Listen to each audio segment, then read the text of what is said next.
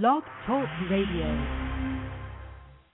This fall, the Fantasy Sports Channel will make history all over again with even more live fantasy sports radio than anywhere on the planet. At least 12 hours of fantasy football, baseball, basketball, and hockey action each Monday through Friday. Plus more fantasy sports talk every Saturday and Sunday. More than 50 shows in all from the best fantasy sportscasters in the business. Try getting that on your radio dial. The Fantasy Sports Channel, only on Blog Talk Radio. It's a schedule you can bet on.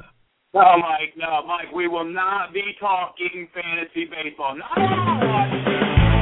One bleeds red, and one bleeds blue. Two friends, one heated rivalry. It's intense. It's no holds barred. It's game time. Hey, let's go! On Red vs. Blue Sports Talk Radio with your hosts Scott Atkins and Michael Trent. Scott and Mike and their versatility bring new light to many topics in and out of the world of fantasy sports. Guests can reach the show by calling 347-324-5404. Red vs. Blue Sports Talk Radio, where Planet Red and Big Blue Nation collide. Let's hope they're still friends afterwards. Here they are, Scott and Mike.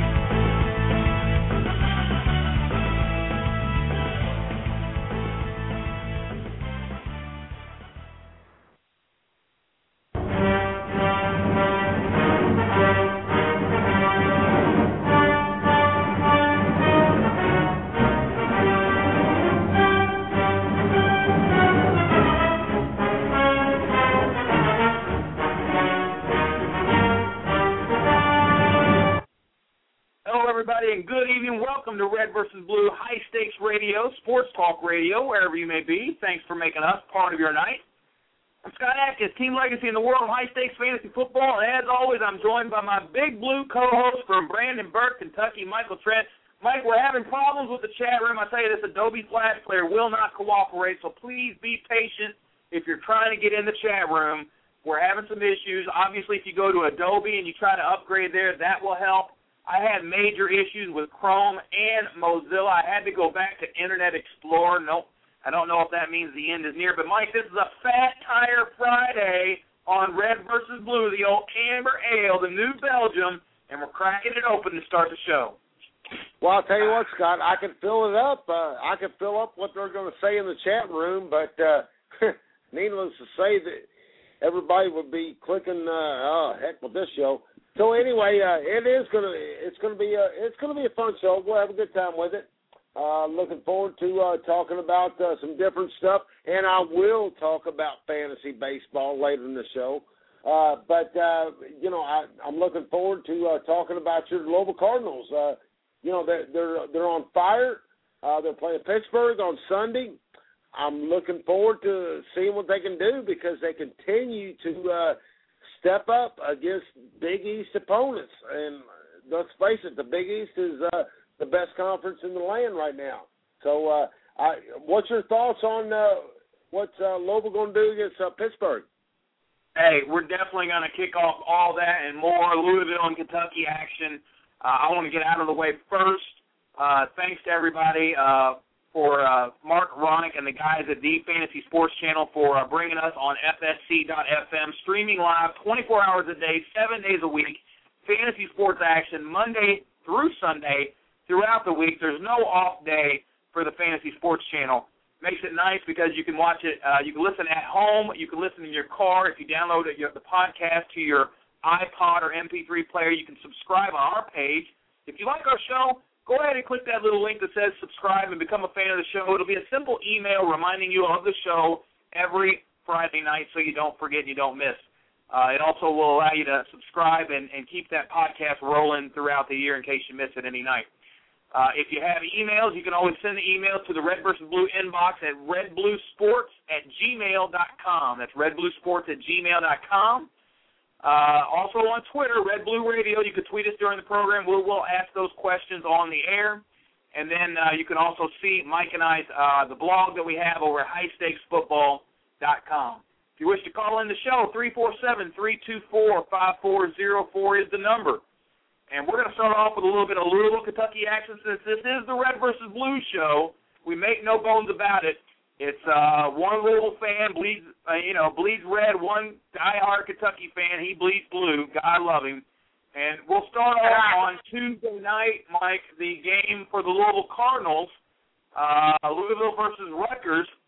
Louisville held them to 37 points, Mike, just 13 field goals. Pitino's getting his team better defensively in March, and that's what you want to see from a team that has only one senior, Preston Knowles. That's all we lose this year, Mike. Preston Knowles. He hit 3 3-pointers to open the game. We started off on a 17-2 run. And the Cards were 21-7, Mike, a lot better than we expected. 10-5 in the Big East, and 11 teams, a record 11 teams will be making that NCAA tourney. What do you think about that?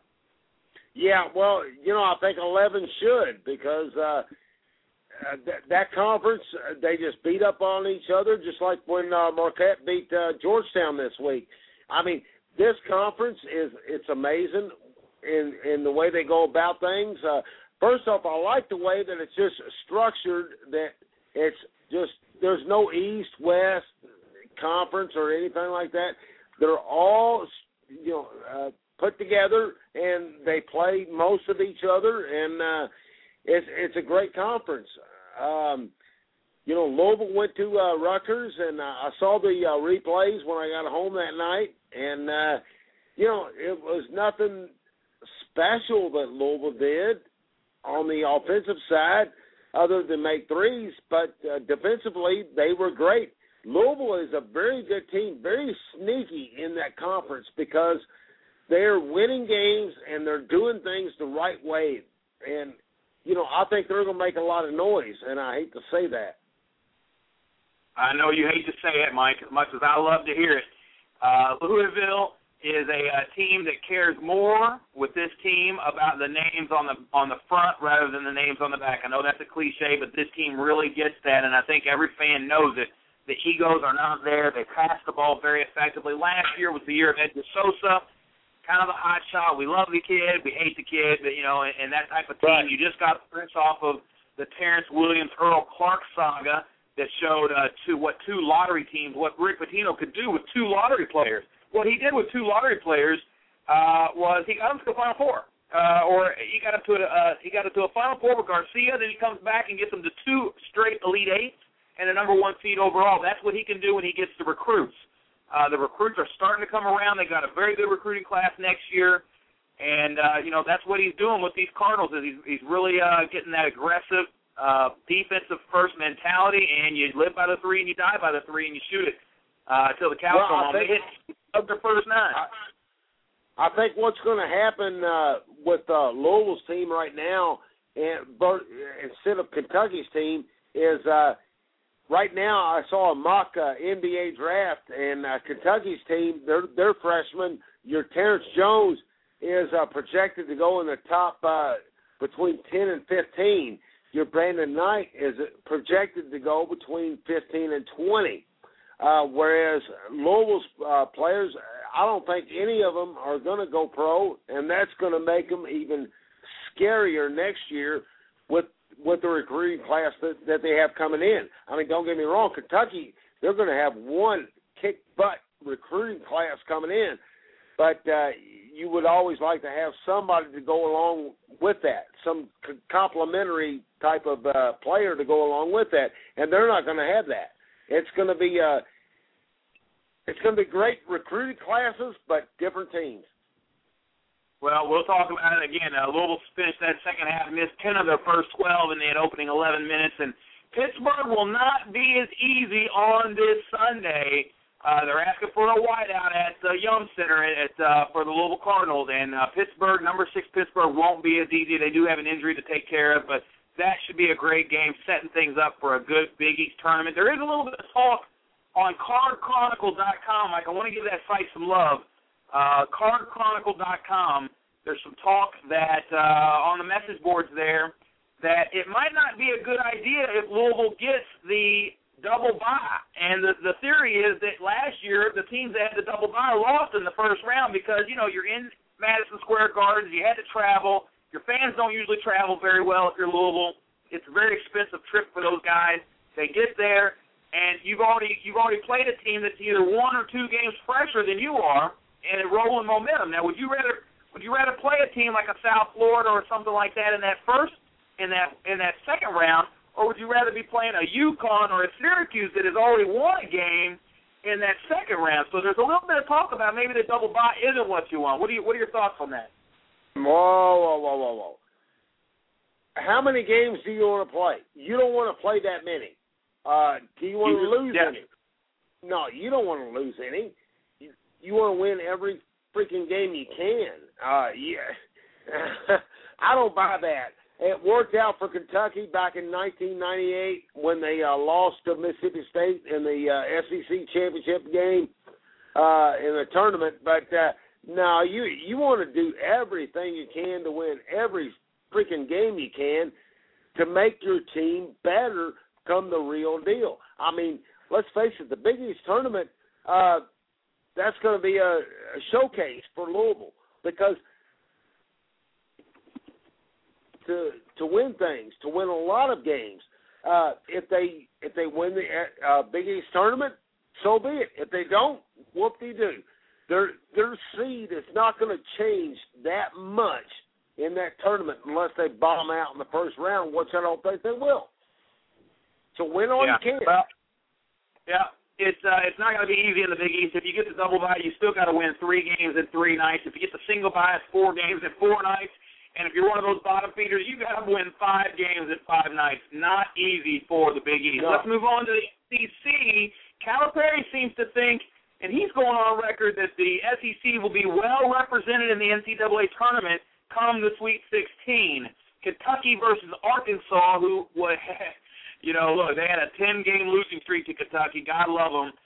But there was a stat that said, hey, when they score 70 points, they are pretty tough. And they got to that 70 mark, and I said, look out. And they pulled that game out 77-76 in overtime. Kentucky lost a heartbreaker. Where does this team go from here, Mike? Well, they're going to be at home against Florida. And Florida's ranked 13th and playing very well. They're playing very good ball. They're going to eventually play Tennessee at Tennessee, and that's going to be a very tough game for them.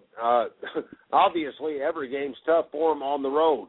I'm looking at the SEC as a whole package.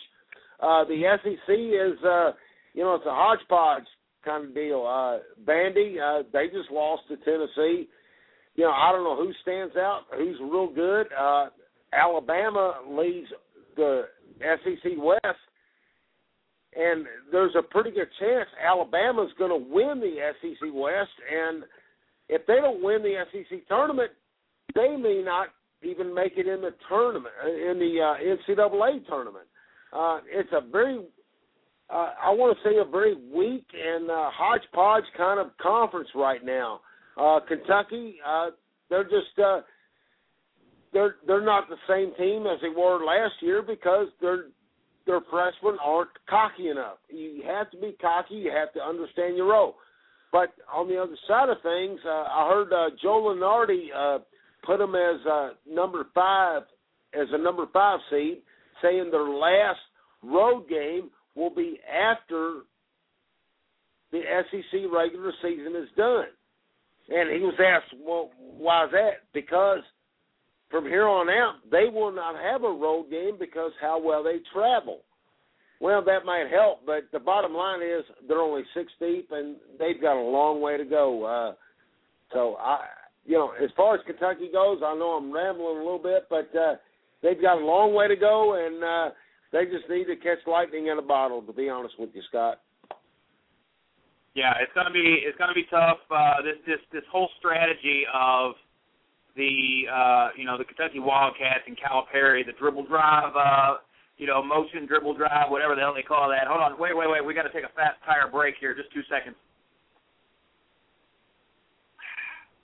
That dribble drive offense. It works when you got a guy like John Wall, or when you got a guy like who's the guy at Brandon Knight? It was Derrick Rose. Yeah, Brandon Knight. But, you need a little bit of help here. And last year, you had the big monster underneath. And what was his name? He number 2 pick, number 3 pick overall. He had the big Cousins. You had the big Cousins underneath. You had that 1-2 combination. this year you don't have that big inside presence like you had last year with Cousins. And that's what Kentucky needs right now. They need that two-way street of a game, and they've got to get it going. They've got the talent. They just have to really get it together. They got to get it together quick. So. Yeah, they do. There's a lot of talent there, and but Terrence Jones, he's not the mean kind of guy that Cousins is. That Cousins was. Which Cousins, he's already shown in the NBA. I mean, he's thriving on this stuff. He likes to get booed. He likes to get hated, just like John Wall. I mean, those individuals, they were well beyond their time. I call them the Led Zeppelin of basketball because they were way beyond their time. All right, we're just talking to the team in the chat room here. Dave's in the chat room, Steve Wood, Wayne. We've got some problems with the chat room. Hopefully you have your Adobe Flash Player updated on Adobe site so that you could get in. I couldn't get in using Chrome. It looks like Wayne could somehow. I had to move over to Internet Explorer 8. So if you are still trying to get in the chat room, I would suggest going to Adobe and trying to download that Flash Player, or at least that update on that Flash Player. We're getting ready to talk Dynasty Fantasy Football because we've got a lot of trades going down, and I want to get your thoughts on them, Mike. There was a trade that just went down. I was able to pull it off in the FFPC 1250 High Stakes Dynasty. Tony Moeaki and the 1-3 rookie pick, or Mike Williams of Tampa Bay. Which side do you like better? Moeaki of the 1-3 versus Mike Williams. Well, it just depends. I mean, how bad does that other team need a tight end? I mean, tight ends are becoming they're becoming very special right now.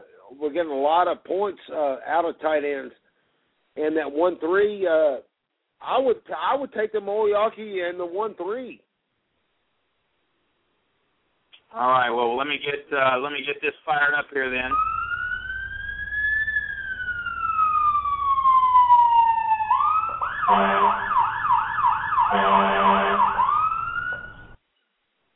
All right, Mike, the buzzer meter is cranking up. I'm going to put you at about a 7.5, maybe a 7.75, because Mike Williams is the play there. Mike Williams in his first year with Josh Freeman put up some ridiculous numbers, and it's only going to get better from here. The only issues he had in the draft were character issues. He had the DUI. We thought for sure we were going to pull a bag of reefer or something out of the car or the vehicle, and that did not happen. That was a good sign for Mike Williams to me. I'll take a DUI any day over a DUI with some reefer. So Mike Williams and Josh Freeman are getting ready to really set this league on fire with that passing attack. It's a very exciting combination. Aurelius Ben looked even better. And so that's going to be a nice passing game in Tampa Bay, powered by the running game inside with LeGarrette Blount. Mike Williams is a target player here at Red versus Blue. Go grab Mike Williams. Steve Wood agrees with me in the chat room. Well, I understand what you're saying, but on the other side of it, it just depends on the owner that's given up Mike Williams.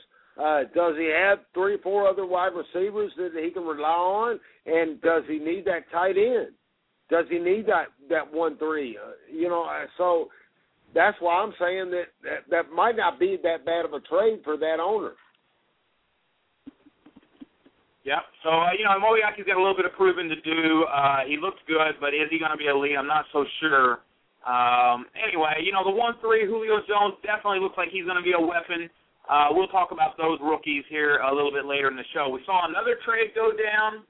Mike Sims-Walker for Montario Hardesty. Again, not a very big trade in the world of Dynasty Fantasy Football, but these are the types of trades that a team can make to position themselves for a little more depth and a possible starter in either if you're looking for a wide receiver or a running back. But pure Dynasty value, Mike, who do you like better, Mike Sims-Walker or Montario Hardesty?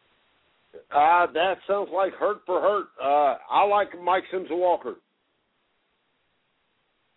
And, again, we're going to ratchet up the buzzer meter to about an 8, a solid 8 tonight for Mikey on the buzzer meter. No, I mean, I can see your point of view on Mike Sims-Walker. I'll tell you, I just don't like what I saw from him. The first year he was inconsistent, but he had some big games. We thought maybe if he could get that consistency down, he could be a very potent weapon. I drafted him instead of a Pierre Garçon. Silly me. last year he proved without a doubt that his consistency will be his downfall. He didn't have a game over 4 receptions. He had several games over throughout the year with a complete goose egg. He looked lost on the field. And when you're saying he's the number 1 wide receiver, he's definitely not.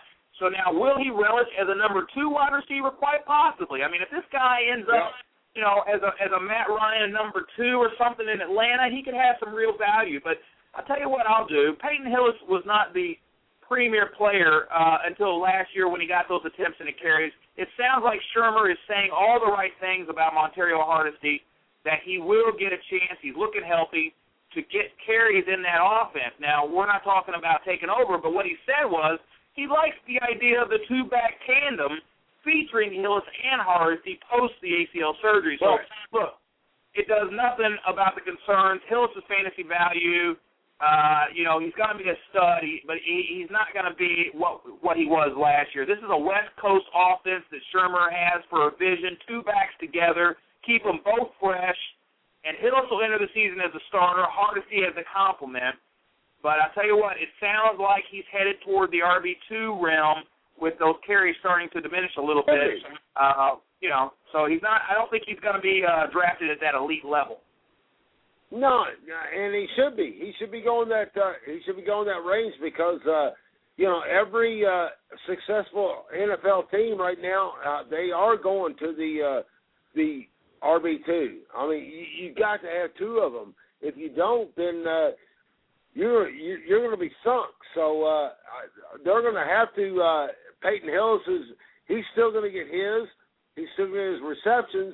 Hardesty is going to get his as well, but at the end of the day, I think Sims Walker is going to be more valuable in the next 2 years than Hardesty will because Hillis is just growing into this offense that could become very good.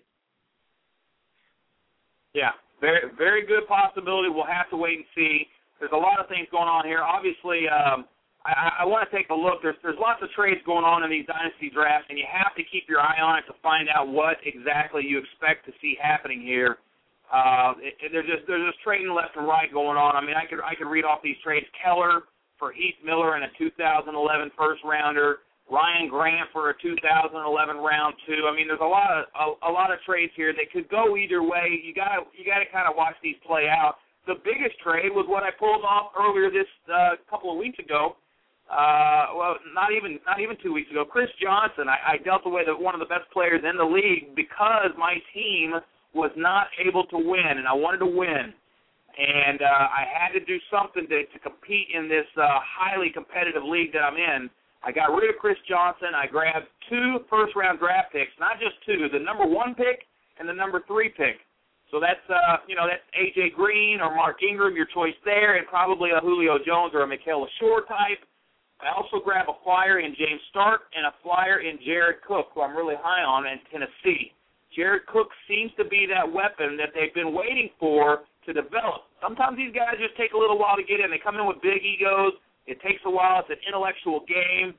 But the new Titans offensive coordinator, who is that? Chris Palmer. He said he's looking forward to working with this Jared Cook because he believes that he has the potential to be a special player. He could be a big-time fantasy producer, Mike. Jared Cook, he finished off the season with a couple of big games. Against the Colts, he had 9 targets, 7 catches, 58 yards. Kansas City, 5 catches, 100 yards, and a touchdown. So that's what you kind of like to see at the end of the year and say, okay, I got really scared when Shockey started to get there were rumors about Shockey going to Tennessee, but now it sounds like Shockey, after being released, looks like he might rejoin his former city of love, the Miami Dolphins there. It's just one of these situations where, Shockey was the guy, and then he just had all these injuries. The Titans don't sound like they're interested anymore. It sounds like Miami is interested, and I don't know. Maybe Shockey goes to it kind of is a tandem guy there with Fasano. What do you think? Well, Scott, I'm looking at this trade you made, giving up Chris Johnson for the 1-1, the 1-3, and Starks and Jerry Cook, right? I love Cook. I mean, he's going to be something else. The 1-1. Looks like Ingram. The 1-3, I'm not sure. And Stark, chances are he's not going to do you much good at all. Now, how old is Chris Johnson? And, I'm not sure if you made a good trade there. You really gave up a lot to get a lot, but, I mean, all of those picks that you got and the two players that you got, is that going to offset Chris Johnson? Well, you never know, man. He's a 25, going on 26 years old in Tennessee. There's no discounting the value of Chris Johnson. He's obviously a beast. There are some rumors that, once you hit that plateau of carries that he did back in 2009 where he hits the 350 carry mark, that is a bad omen. You get that 350 and you never recover, and there's lots of history behind it. But Chris Johnson's still a stud, still a beast, mega gnarly beast. But I still like the ability you get that 1-1, the 1-3. I already own the 1-2, so I'm sitting with the first 3 picks in the draft, and this year is a fantastic year for the upper end of the draft, and I had to have A.J. Green, Mike. A.J. Green is the object of my affection this year, Adriel Jeremiah Green, and I'm here in Indianapolis, so I can tell you that that's what the talk is about. This kid, A.J. Green, his name, you hear that, you think about maybe it's another diva wide receiver, but this is the guy. He has a great head on his shoulders. He obviously had that issue where he sold a jersey to an NCAA informant. That was a mistake. But he's a guy that the character is not a concern with this kid. You can talk to anybody that knows him. This is a clear-cut top receiver. By far the top guy, one AFC scout said, Mike. So it's all about the combine here in Indianapolis. I had to have A.J. Green. That was my affection. I'm getting the 1-3 as a bonus. I'm getting James Starks as a possible carry ball guy in Green Bay, and I'm also getting the flyer and Jared Cook, and I was hurting at tight end. So, to me, it just made sense for my team.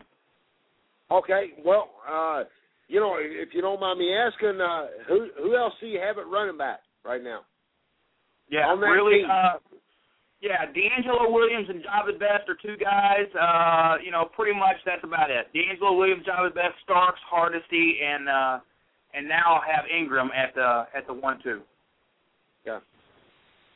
Well, you're going to be thin at that, but if you still got a competitive team with your quarterbacks and wide receivers, you can you can make some things happen with especially Best. I think Best to have a real good year for you this year.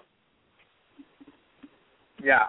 Dave Gerzak is in the chat room wanting to know about the top 5 with his dynasty picks. A.J. Green, Ingram, and Julio seem to be the top 3. There's a case for Julio as the number 2 player myself.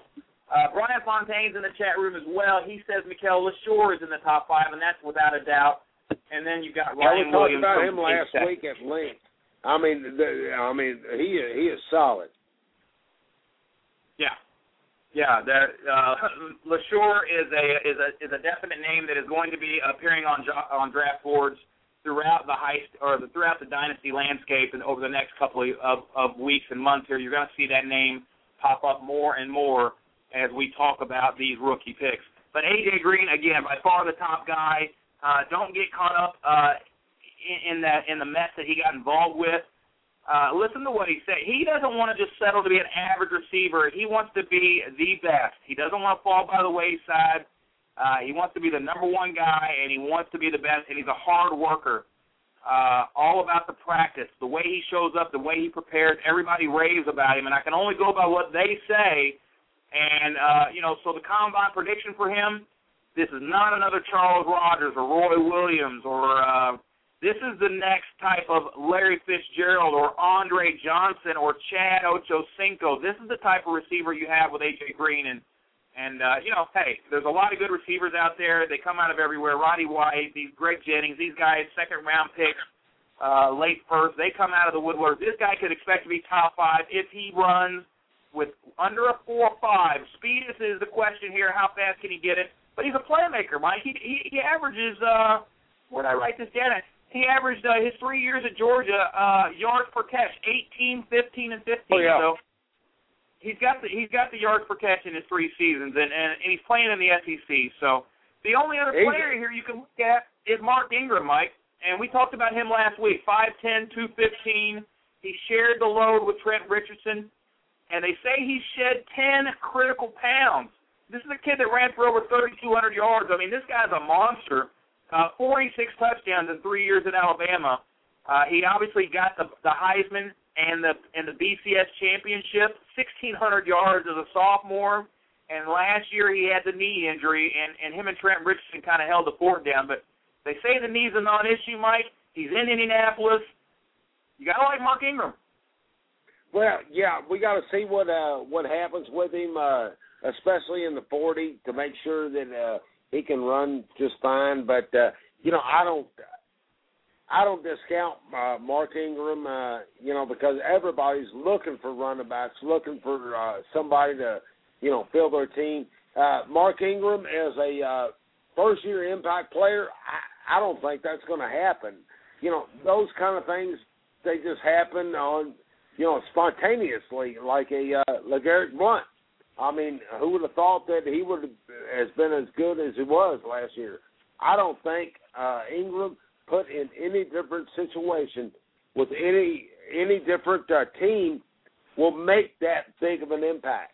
I just don't believe it. But I think long-term he's going to be a very good running back in the NFL. Well, hey, Miami are the ones that are looking at him. They obviously are taking a serious, hard look at Mark Ingram, and that will develop here as we get closer to the draft.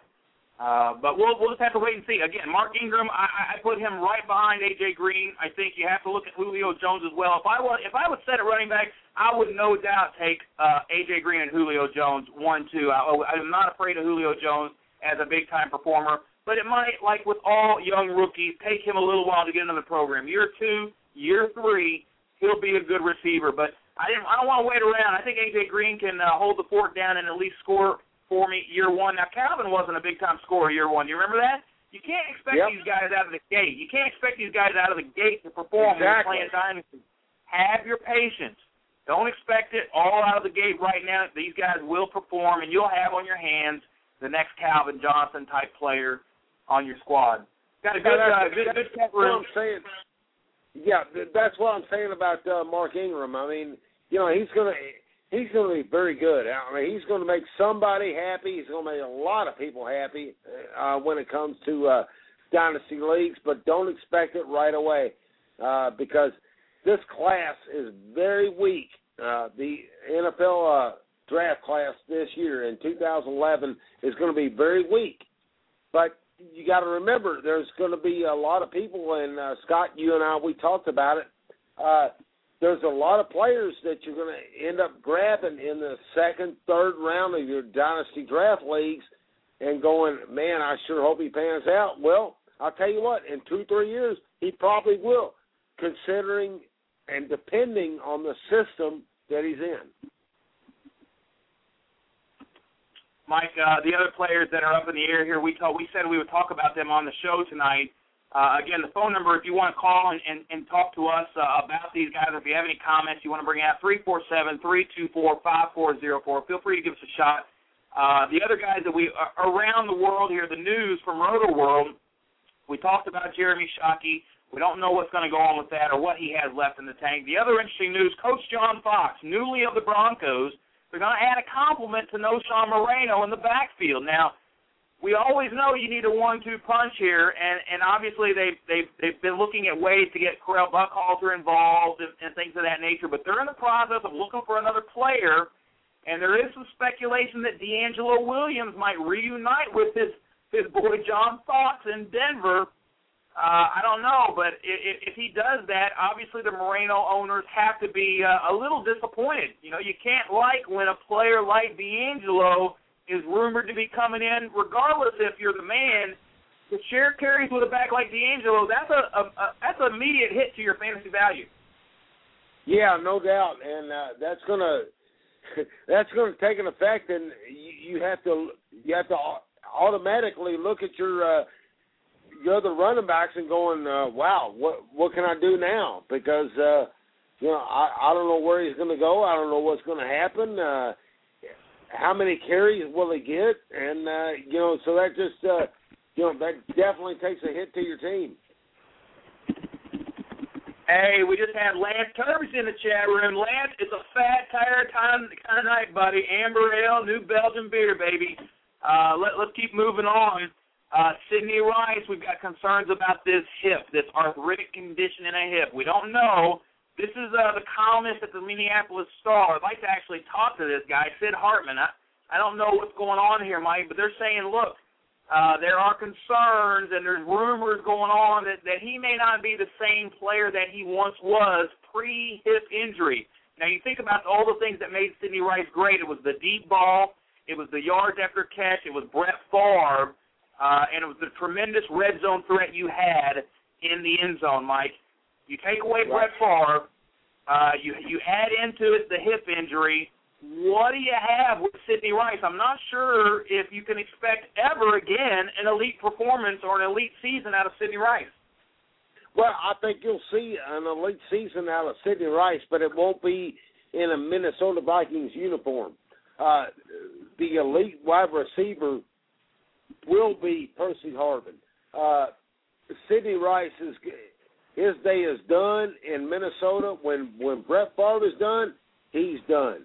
So I just don't see a quarterback. First off, the quarterback has to spread the ball around, and you have to find a competent quarterback to spread the ball around. Right now, Minnesota, they're going to do good to find one quarterback to spread the ball to one wide receiver, and that wide receiver is not Sidney Rice. Yeah, it's a question of what he has left in the tank. They obviously didn't use the franchise tag on him, and I wouldn't have, of course. But they say he's a high priority to get back. We'll have to see what Frazier, if Frazier is truthful in that. We'll have to just watch this with a very close eye. To me, I'm a Sidney Rice owner in the Dynasty League. I'm looking at something I can get a value. I've already been offered the 111 rookie pick, and I want a little bit more than that. I want a little bit more, something a little higher up the pay scale than 11. There's a lot of backs in this year's draft, but you don't know what they're going to be, the Dion Lewis types in this draft, the Shane Vereen's. These guys, I'm not real sure what you have in that. We already talked about Bilal Powell from Louisville and your Derek Locke from Kentucky. These guys, I don't know what you're going to have with these guys. You really never do. Some of these guys are a little too small this year for my taste, but there's a lot of speed in this draft. Scott, maybe you can get a back like that. I'd be interested in what those from the chat room have to say about Sidney Rice's value. I don't have him, but that's a very interesting. He's a very interesting guy. I mean, because he can make a big splash next year with Minnesota and doing what he's been doing, or he could be a complete bust and get nothing because there's nobody to throw to him, and it's going to be a run-oriented offense with AP. I mean, that's a tough call. Hey, you know what? There's a lot of chatting in the chat room right now about DeAngelo Williams. Let's keep this talk about DeAngelo Williams going. Because I want to look at the possible teams here for DeAngelo. Obviously, DeAngelo, he stated on record he wants to stay in Carolina, but do you believe him? I mean, 2008, this is a 1,500-yard running back with 18 touchdowns, and in 2009, 1,100 yards and 7. Took a big hit with Stewart in the fold, and then in 2010, only 6 games, so you really can't see what he was all about. So, look, the Panthers have declared they don't really care if the tandem remains intact, and they're going to go ahead and they place the franchise tag on somebody else. So that says, you know what, he can go somewhere else. So let's look at the top possible situations I see for this guy. I think it starts with the Miami Dolphins. The Dolphins are searching for somebody in the backfield. Both Ronnie and Ricky are free agents, and Miami has little faith in that depth there. And if they don't go with Ingram, there are strong possibility that Williams could be the running back there next year. And I'll tell you what, if DeAngelo follows LeBron lead, and he takes his talent to South Beach, I tell you what, I think that'd be a new star in town. Even though you have the Jets defense and all that, Miami would be an instant playoff contender again.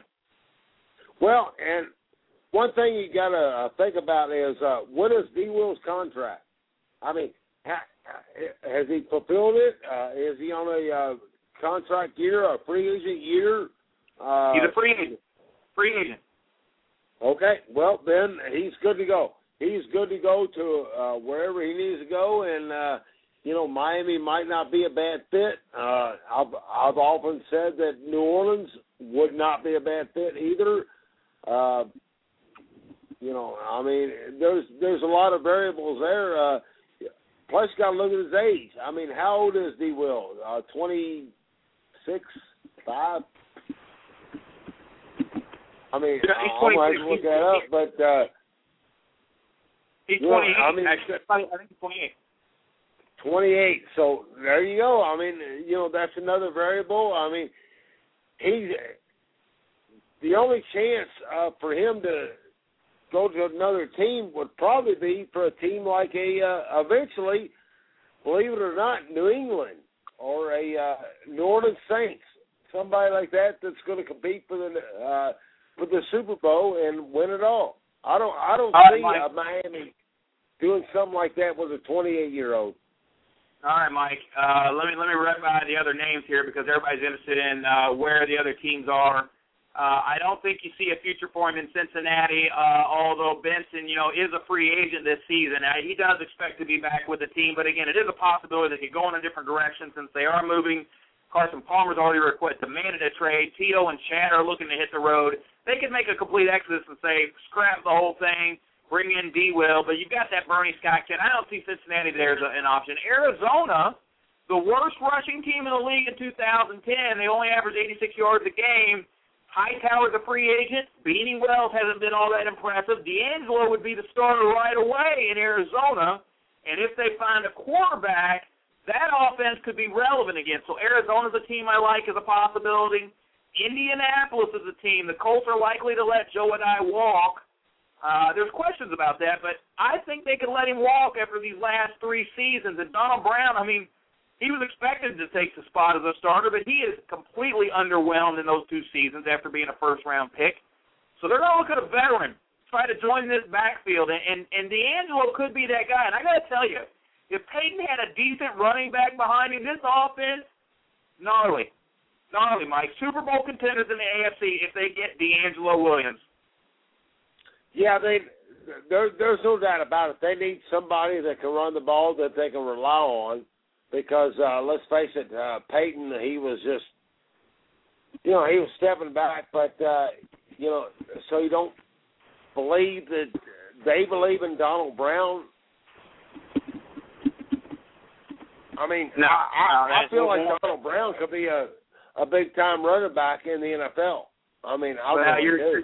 Your buzzer meter is picking up to about an 8.5, and I'm going to take a sip of the Fat Tire. You're going towards the 9 area now, talking about Donald Brown. Whatever. Donald Brown. Yeah. Every system, every player, every running back is reliant on your offensive line. Yeah. Well, look, the other teams in question here, the New Orleans Saints. You said it. You got Pierre and Reggie going down in 2010. The only guy that they look committed to is Chris Ivory. He racked up 700 yards and 5 TDs in only 12 games. So, Pierre's a free agent. Bush, he hasn't lived up to expectations. Julius Jones, I don't know what you're doing with him.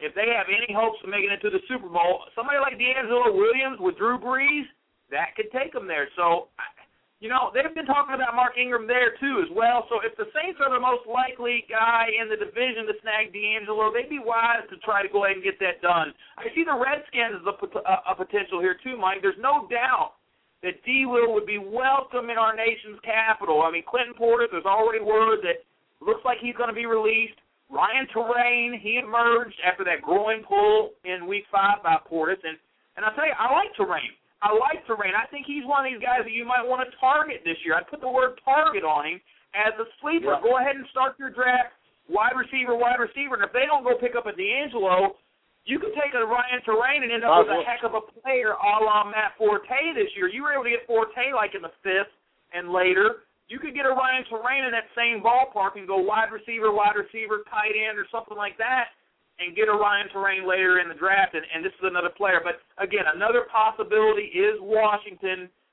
That would be a no-brainer for DeAngelo to go to. The Patriots, do they like Ben Jarvis Green Ellis enough to just go ahead and make him the guy at Danny Woodhead? If DeAngelo wants to win, he might take a pay cut to join a team like the Patriots. And then finally the Jets. If LT doesn't come back, if they don't really want him back, Sean Green doesn't look like the back to really lead the Jets running game. He only had 2 touchdowns in that offense last year, Mike. I'm a big Jets fan, and I expected a whole lot more from Sean Green. I could like DeAngelo on a team. DeAngelo, Sean Green would be LT times 2 in Sean Green. So, that would be Super Bowl champions here in Indianapolis. I'd be at the game. I'd have a D. Will jersey on. Well, coming back to New York. Honestly, Scott, we spent a lot of time talking about a 28-year-old running back that that can do a lot of things for a lot of different teams, but it's just finding that team. And, I think we broke it all down, and at the end of the day, there's only one team that DeAngelo Williams will fit with, and to improve that team, and in my opinion, that's Miami. Hey, you know what? DeAngelo, the reason why we spent so much time on him, 2008, 1,500 yards, 18 touchdowns, gnarly, winning. All right, let's move on. Austin Collie, 58, 649. Well, let's go back, Mike. DeAngelo Williams, target or avoid 2011? Do what? Target D-Will or avoid D-Will? I would target him. Yeah, absolutely. All right. Let's move on to Austin Collie. This is a name that here in Indianapolis resonates with the fan base. A fan favorite here, 58 for 649 and 8 in 9 games, Mike. This was your number 1 wide receiver in all of fantasy football. Look at these game logs, 11 for 163 and 1 versus Houston. He starts off the year with a 33-point game. He comes back against the Giants and does 4 for 25 and a touchdown. Again, a solid performance, 13 points. He comes back against Denver. I don't remember if Champ Bailey was playing or not or whatever. He's the number 3 wide receiver in the Colts offense, 12 for 171 and 2, 41 points. He's got 85 points through 3 games, man. He comes back against Jacksonville, puts up 15. Kansas City, 10. Then he gets a concussion against the Redskins, 20-point game. Mike, he comes back, he misses some time, he plays against the Patriots, another concussion. Oh, no, what the heck is going on? He comes back after a couple of weeks of sitting out, comes back against Jacksonville, 8 for 87 and 2. The game's still going on. He's got 30 points. Concussion, Mike. His last 3 games of action, he went out with a concussion. Very scary. He suffered those 3, and he landed on IR, and he's a highly effective player when healthy, but one more concussion, Mike, could end his career. Do you target or avoid Austin Collie in 2011? I'm gonna avoid Austin Collie. The only reason I'm gonna avoid him, I think his talent is amazing. He showed that the first few weeks of the year. I had him on in one high stakes league, and it was great. I mean, the guy was fantastic, but I got to avoid him because, the injuries. Anthony Gonzalez, can't forget about that guy. He's going to be coming back, and, I got to worry about a guy that continuously gets hurt the way Austin Collie does. So I've got to avoid him. Just the way it is. Well, you know what? He reminds me of Welker in more ways than one, but you know what? I tell you what, I target him. I think he's a guy that could absolutely take you to the bank, take you to the money. And, if he gets hurt, he gets hurt. Just like any player that they get hurt, you lose them. But if you get him, the upside is tremendous. The upside is unreal. And Peyton Manning, I think, has learned from putting those passes in situations where he's going to get him killed. You got to be Peyton Manning. You got to be smart. You can't throw the ball. Several times it was Peyton Manning's fault getting too aggressive with Collie, and I think they're going to have a lot of talks about that in the off season. Don't get this kid killed. Give him the route that he can get, and then you know what? I know you got to play balls out in the NFL, but I think Peyton is smart enough to learn how to protect this kid because he's too damn good. Right. Well, I understand what you're saying, Scott, but on the other side of that, I mean, are you going to take the game out of the kid? I mean, because that might not be the route that he can run. That might not be the route that he's the most effective. So, I mean, does he want to take a corner route or a side-out route like a Reggie Wayne? That's not Austin Collie. So, then if that's the case, then he won't be very effective. So, I'm passing on him. Well, Dallas Clark will be back. That will obviously limit the value of Austin Collie. You got to look at that. And then Jacob Tamme, your boy from Kentucky, he will be involved. He will be involved, and that's a target avoid type guy I'd like to talk about too because, and I know it's not on the docket here, and I didn't prepare you, but I tell you what, Jacob Tamme, I would like to target late in the draft. If he's still there and he's hanging out and you're in the 16th round or so and he's still there, and because nobody wants a backup tight end, take a Jacob Tamme. Dallas Clark's getting up there in age, and he never has had a history of staying healthy the whole time. So you know what? Jacob Tamme's another guy that I like to target. Let's look at Marshawn Lynch, Mike, the epic touchdown run. It ended the Saints' Super Bowl dreams. He went into complete beast mode in that game and nailed that run, but he only averaged 3.5 yards a carry in 2010 compared to Justin Forsett's 4.4 yards per carry. And you talk about one great playoff game, but for the most part, Lynch has been very, very average. I think Forsett's an underrated runner who deserves more touches, but he's also not the type of back who can make a ton of yardage. And the run blocking for this offense, it wasn't close to being good enough. And I don't want to get into Okung and Locklear and all these guys, but I think they've got a lot of work to do on that line. Is Marshawn Lynch an avoid or a target for you in 2011? He is a definite avoid, and the reason I say that is because Seattle, they got into the playoffs based on a terrible record. This was not a very good team in a very bad division. Next year, that's going to change. What will change with Seattle? That's up to Pete Carroll and that group. I don't see much changing with Seattle. I do see a lot of things changing with the rest of that conference or the rest of that division. So Marshawn Lynch, I would avoid him like the plague because they just caught lightning in a bottle, and it's not going to happen. So, how many times will a team win the division with a sub-500 record? It won't happen next year, I guarantee it. Yeah, well, you know what? Beast Mode did take a little bit of a while to show up in Seattle, but it sounds like it has arrived. And, Mike, this is a back that has averaged over 4 yards a carry for Buffalo with over 1,100 yards, 8 touchdowns. He had several seasons where he was a reception machine, 45, 50 receptions. This is a guy that if he's got his head on straight can be a major force in the run game for a Seattle team desperate to get a running game going. I would like to see them get that offensive line intact, get Locklear going, get Chris Spencer up for free agency, and get a little depth there at that. Let's see what they do in the draft. Another player I want to talk about, Mike, and he's a complete enigma, Jordy Nelson.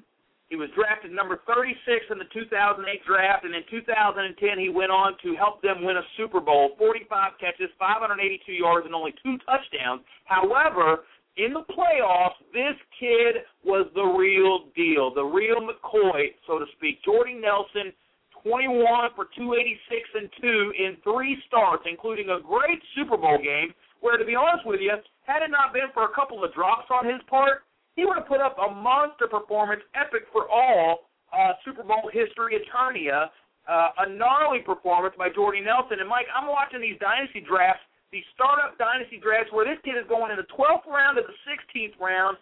There's no respect for Jordy Nelson. What in the world? Do you avoid or do you target Jordy Nelson? I'll tell you why. It's called Jermichael Finley. When Finley went down, Green Bay had there was no avenue for a tight end. Jordy Nelson, he was a fill-in, and there shouldn't be any respect for him. I hate to say that.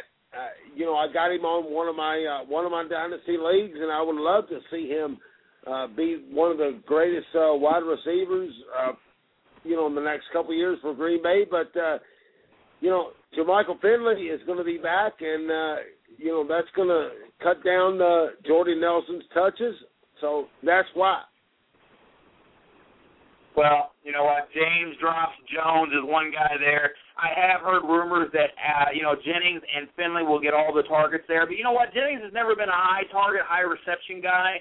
He's a guy that gets deep late, and he gets open, and he'll get the ball. But he's never been a high reception guy, and I don't think he will be again. And you've got Finley, who, again, has to stay healthy and has an injury. And you know what? He's going to be the best receiver on the team. I think we all understand that.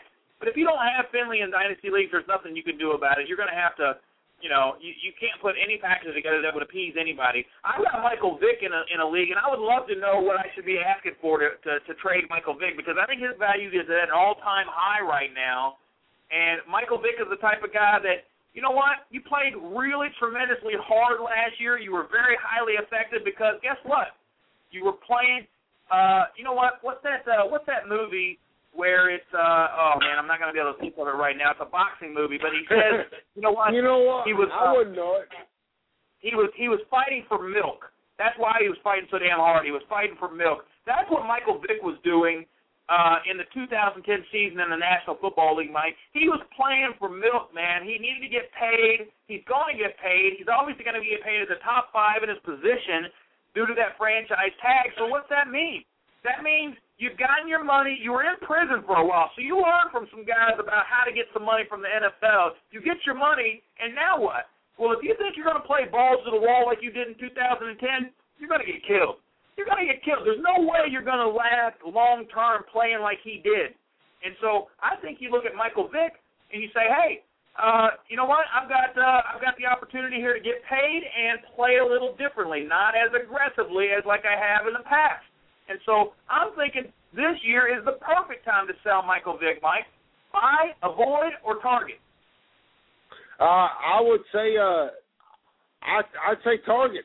Honestly, I mean you gotta get on him, but he puts down bad games, and so. But I wouldn't avoid Vick at all right now. No way. Yeah, well, I'm looking at trying to get some value for Michael Vick. He's going in the 4th, 5th round in startup dynasty drafts right now, and it's interesting. I mean, unless you are in a quarterback-heavy scoring league, you may be able to. It may be a little bit higher than that. But I've got several startup dynasty drafts that'll show that he's somewhere around the 4th round. So it just depends on what you're looking for. But I'm looking at trying to get rid of him and deal him for maybe a Jimmy Graham type. I would really. To be honest with you, in the FFPC format where you get 1.5 points per catch, I love Jimmy Graham, and I would try to target and do everything he possibly could. The whole Jeremy Shockey dealing kind of sucks for me because I didn't have time to get this guy on as many teams as I'd like, and I've been trying to throw offers out there, but people really know what they have in Jimmy Graham, and if you can grab him, your tight end position will be set for the next 10 years, man. This kid is the real deal. And to be honest with you, I'm the type of guy that'll go out on a limb and say, I'll trade Michael Vick straight up for a Jimmy Graham and a draft pick or something like that. That's what I want for Michael Vick right now. I want Jimmy Graham. I want him on my team. Yeah. And you know what?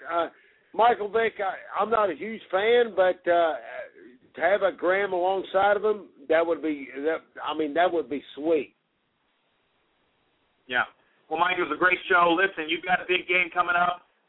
The Cardinals have a big game on Sunday. We've got a lot of action going on in the FFPC, the WCW. Thanks for everybody. I want to thank everybody for touching in.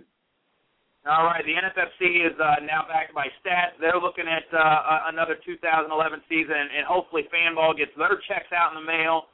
The high stakes community definitely wants to get paid, and you don't get it paid any quicker than the FFPC as of 2011.